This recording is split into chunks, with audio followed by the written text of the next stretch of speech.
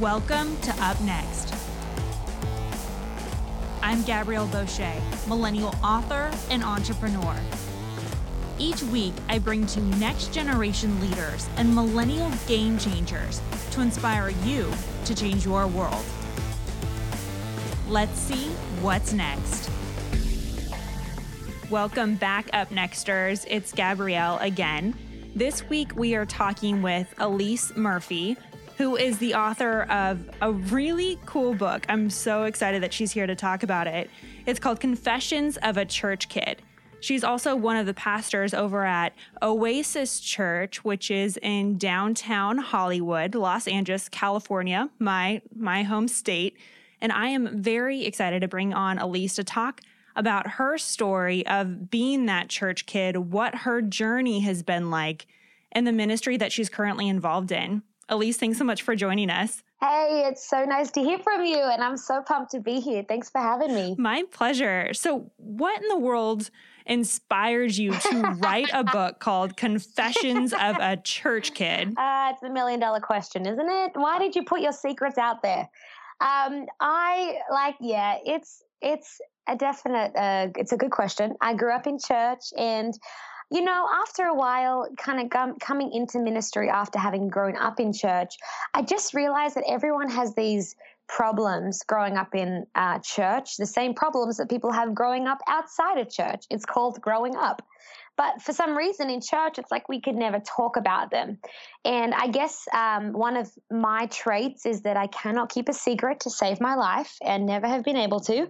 But I guess in being really honest in my story and sharing the good, bad, and the ugly, I would find people at conferences I was speaking at or churches or youth ministries, and I'd find students and young adults and even adults coming up to me and saying, oh my goodness, my story is your story. And I really am a firm believer that if someone can look at your story and see your honesty and vulnerability and they can find themselves in it and they can have a moment where they say, me too, and realize they're not alone and they're not the only one going through it, I think there's a lot of power in that. And so I just realized, well, if I got to be the first one to do it, then that's fine. So that's kind of where the idea came from. So funny. So what are some of those secrets from your experience growing up in the church? Because you're not only a church kid, you're a preacher's kid as well.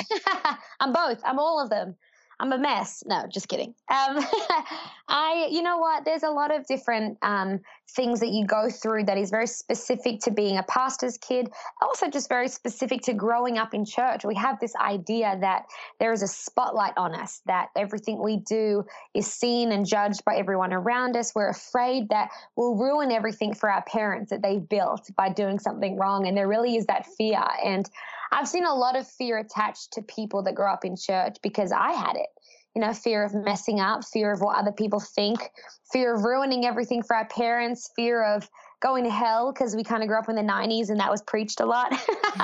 So just a lot of those things. And then that feeling of not being equipped, not being qualified to do what God's called us to do, that feeling of having to hide the real you and be someone that you're not. And even I touch on in the book that feeling, the fear of being single forever or not finding someone or not being pretty enough or being really lonely in church. A lot of times you can not have really authentic friendships and people can hurt you, and you see a lot of the church hurts that your parents go through and it can affect you. So there's some of the things, and my first confession in the book says I hate church people. So straight away we kind of get into the grit of of confessions of church kids. But there's some of them, and they're not all of them. They're just a sample of some of the things we go through as church kids. Yeah, and I couldn't agree with you more. I love that you brought up the whole "am I going to be single forever" thing, which you're not going to be. We were just talking before we jumped on. You're recently engaged. You'll be married here in a couple of months. But I think this concept in this discussion of, am I going to be single forever? Particularly as women in the church, that we are kind of told, come here and, we'll help you either find a husband, right? Because hopefully he's in that small group we're going to Wednesday nights. Or we'll help you, find your love in Jesus. And I'm not saying that there's anything bad with those things, but sometimes when you're, a young woman, you're like, I just want real life advice, right? Like, just tell me how it is. I don't, don't Definitely. keep, throwing scripture at me. Like, just tell me how life's really going to be. Yeah, sometimes I think we try and answer life's questions with Jeremiah 29:11, even if it doesn't make sense. Oh, yeah. And I think that we can in church have this tendency of either over spiritualizing something. And sometimes I just get this feeling that God's looking down from heaven and just saying, would you guys like stop seeing how many Father God and blessed and highly favored you can fit in a sentence and be real with each other? And I think that that is a real thing with the singleness. In the book, I talk about being a bridesmaid 5 or 6 times, I've lost count, in the space of about a year and a half. And then another time when my heart was so broken. I don't know if you've ever had that feeling where you are so heartbroken that your heart is literally aching. And I had that feeling, and I wondered if anyone had ever come and make me feel the way this guy did that I broke up with when I was a teenager. And I really wondered if I'd ever find someone that would understand me, would accept me as a leader in church. You always got told that you don't go for someone that can't lead you, and I totally agree with that. And I'm so thankful and grateful to God that my fiance is an incredible, not only Christian but leader, spiritual leader. But it really does place this fear in you. Can I find the one that ticks all the boxes? And that's a real fear. Yeah, it is. And I think just without being too spiritual, for me, I had to learn to trust God. I could trust him with my career. I could trust him with my finances and tithing. I could trust him in all these areas. And yet the one area he withheld was the area that I didn't trust him. And the truth is that I didn't trust that he would bring someone along that I was not only able to be spiritually led by, but someone that, I was attracted to. And we think we have to choose, and I don't believe you have to choose. And so this book kind of dives into some of that stuff of being able to trust God in that area and know that he has your best interests. And I can stand here now as a testimony, or sit here in front of my computer as a testimony that God does do what he says he will do. And he does bring forth the promise that he gives you for that husband or that wife that you pray for, and that is your secret desire. And he totally does. If we trust him and we go about doing what he's called us to do before we ever have that person running alongside us. Yeah, fantastic point about the trusting of God. And I agree. I've seen it in my own life. I've seen it with many of my close friends that we trust God in everything else other than the person that we're supposed to spend the rest of our lives with. Exactly. We do things like we go on Tinder or all these other things, and nothing's wrong with them. I'm not saying anything's wrong, but we take it into our own hands when God's saying, hey, this is a really important decision. You just said it, the person you're spending forever with. So would you let me have a hand in it? And we take it into our own hands for some reason. And God's doing a pretty good job if we give him the reins. Oh, yeah. And I haven't shared this story on the show yet, but that very moment happened for me a few years ago. I was in Southern California visiting some friends, and God had me write out all the things that I wanted in a husband. And I was never that person. You know how they say, right? I was like, because I don't want to be disappointed, or, I just didn't want to be so particular.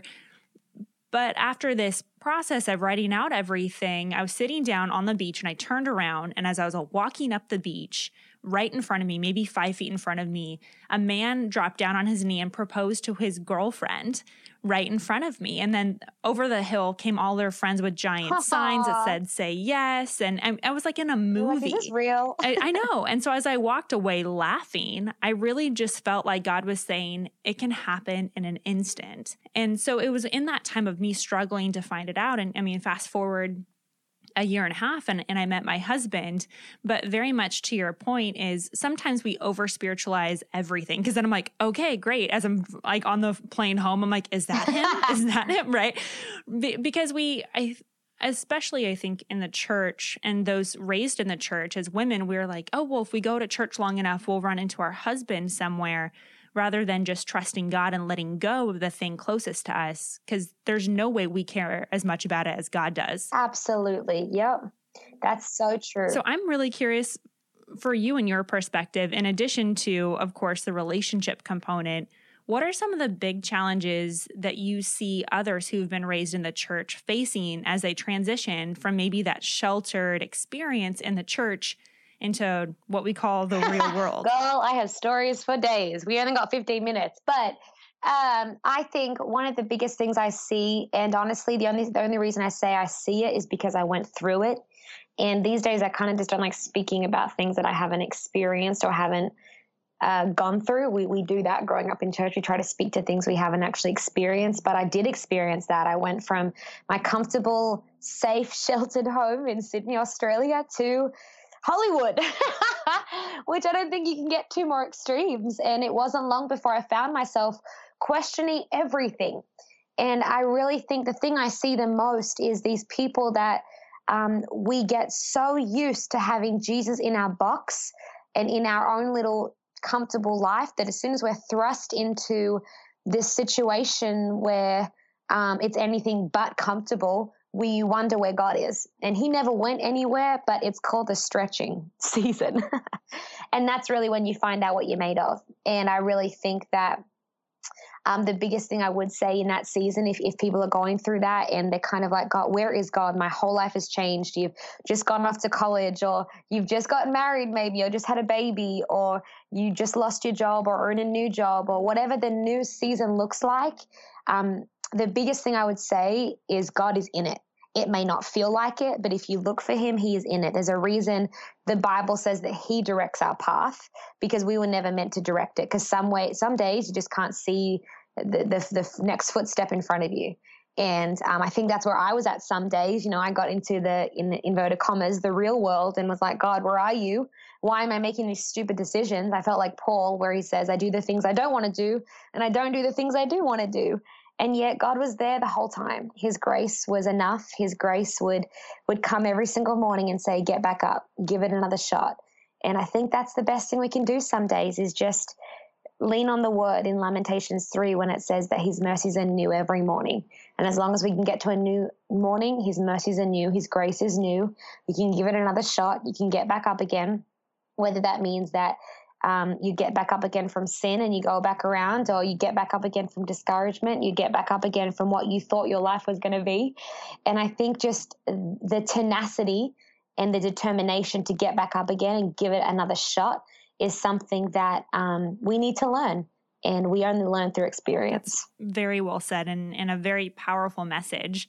And I know one of the messages that you often preach about is finding your purpose. Yeah. And how do you speak to a generation that is not only lacking purpose, but is almost encouraged to be lost, to have some, life experience that takes you even more off track, rather than having life experiences that point you towards your true purpose. Yep. What does that look like for you? I think, honestly, it's so funny that you say that, because there is that quote that says, not all who wander are lost.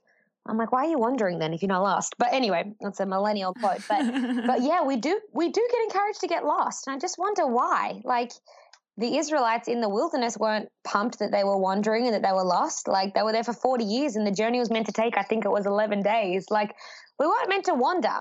God takes us into wilderness seasons, but we're not meant to wander. And we are meant to have a purpose for our life. And I think so often we keep searching for our passion that we lose our purpose. We get so overwhelmed with trying to find the perfect plan that we don't ever start. And God's like, I just said it before, stop looking for the plan and go after what God's asked you to do, the next step. And it starts little. It says, I know I keep bringing up scripture, but the Bible says it. If you will be faithful in a little, he'll give you much. If you can be faithful with another man's vision, hello, us millennials that want our own vision straight away. Mm-hmm. But there's something to be said for being faithful with someone else's vision, your boss's vision, your parents' vision, your lecturer's, teacher's vision, your sports coach's vision. And if we can't learn to be faithful under authority, then God will never give us authority to do anything. And I think the biggest hallmark of Christian heroes and spiritual leaders has been that they understood what it meant to be under authority. And I think in that sense, what it does for us is it means that we don't get lost. I think we get lost when we don't listen to directions. Like Siri would be shouting me down right now if she was a person. But so often we're not listening to directions. And I know my pastor, Philip Wagner, and my other pastor, Holly Wagner, they're our lead pastors of our church. They have countless times steered me from getting lost, helped me find direction, helped me find my way. And if we don't listen to that, then we will get lost. But I think the purpose for our life is found when we're being faithful. it's actually not found when we go out looking for it and try and self-promote and self. Just lots of self. Just lots of self. I think the purpose is, and that's something that's why I'm passionate about that, is because it's something I've had to discover.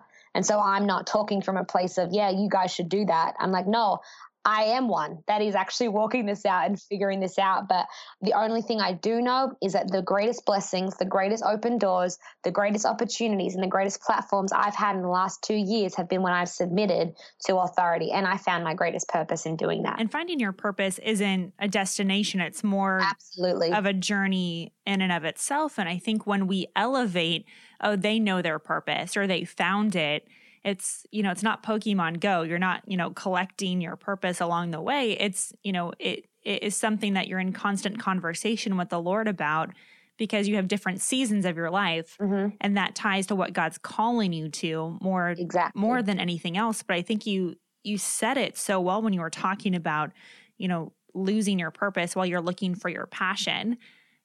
And particularly for young people who are looking for jobs or looking for their career path, and they're just, what am I passionate about? I want to do something that makes me happy. Well, look what you were created to do. And then everything else really falls in line, right? Yeah. And I think that with the purpose, God uses it all. There are some moments I have in my life that, let's just say, are not my proudest moments. They are not the ones I'd want to put on Instagram. They are not the ones that I want to put up as my 140 characters, whatever it is, on Twitter. Like, they're the ones that you don't want anyone to know about. And yet what I'm finding is that often our purpose can come out of our most painful moments as well. In the moments where we don't want to keep going, in the moments when we mess up, in the moments when it feels so mundane. It's so interesting how God works all those things. And then in one day you realize, oh man, that situation I went through 5 years ago, that's helping me today. Or that job that I thought was pointless, oh my goodness, that I was a checkout chick at the grocery store, man, that's actually helping me today deal with customer service with people and pastor them. And that conversation I had with that friend that I was dreading gave me so much anxiety because of the conflict.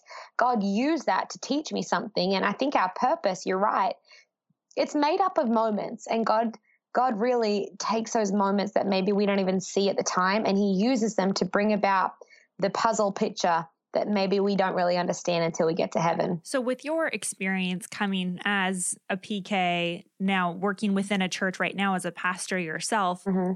What do you think the future of the church looks like? And how do you see our generation interacting with the church? Shoot, how much time you got? Big question.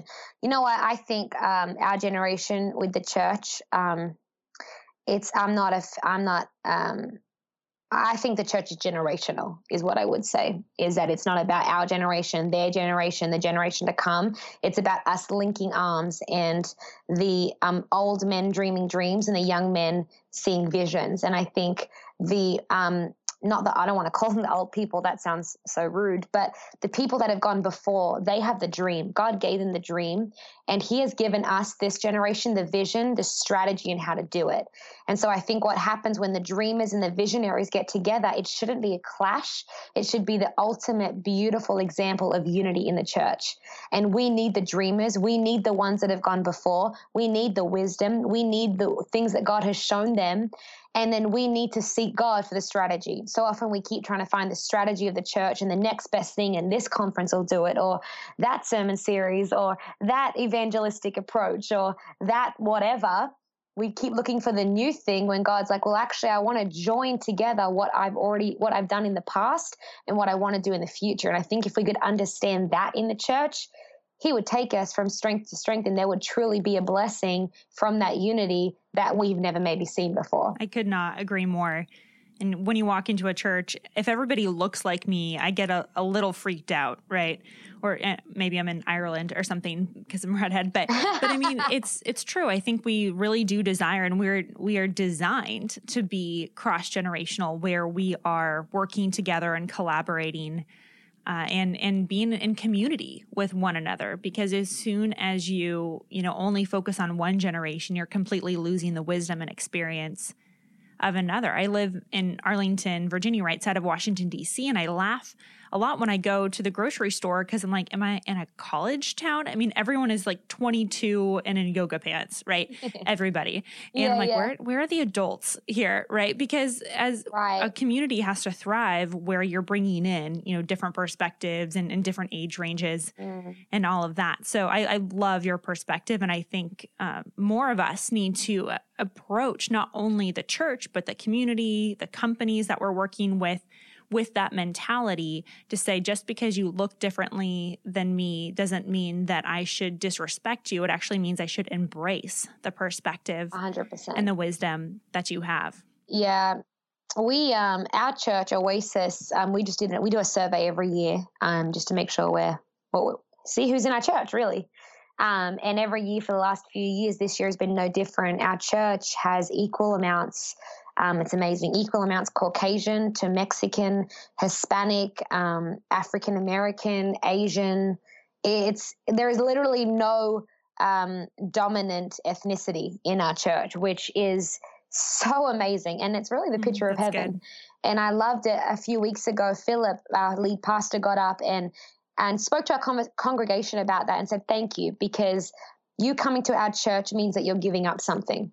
Maybe you come here and you wish the music was a little more Hispanic or you wish that it was a little more gospel, or you wish that it was a little more Hillsong, or you wish that, but every time we have to come together as unity, we have to give up something. And so me coming to someone that has gone before me to get their wisdom has to give up my pride. Someone coming to me for advice has to give up that, or do you know what I mean? And so as the church comes together, yes, we have to give up something, but us not coming together, I think we'd find the consequences are even worse if we don't come together than the things we have to give up by coming together in unity. I could not agree more. Now we're here at the bottom of our time together. I want to ask you a question that I ask all of our guests. Yeah. And it is, if the 12-year-old version of you were to meet you today and see what you're doing, what would she think about it? Wow, that is such a good question. I don't know. I've been asked that before. The 12-year-old version of me, you know what? I think for the first time in my life, maybe she would look and say, yeah, it's all going to be okay.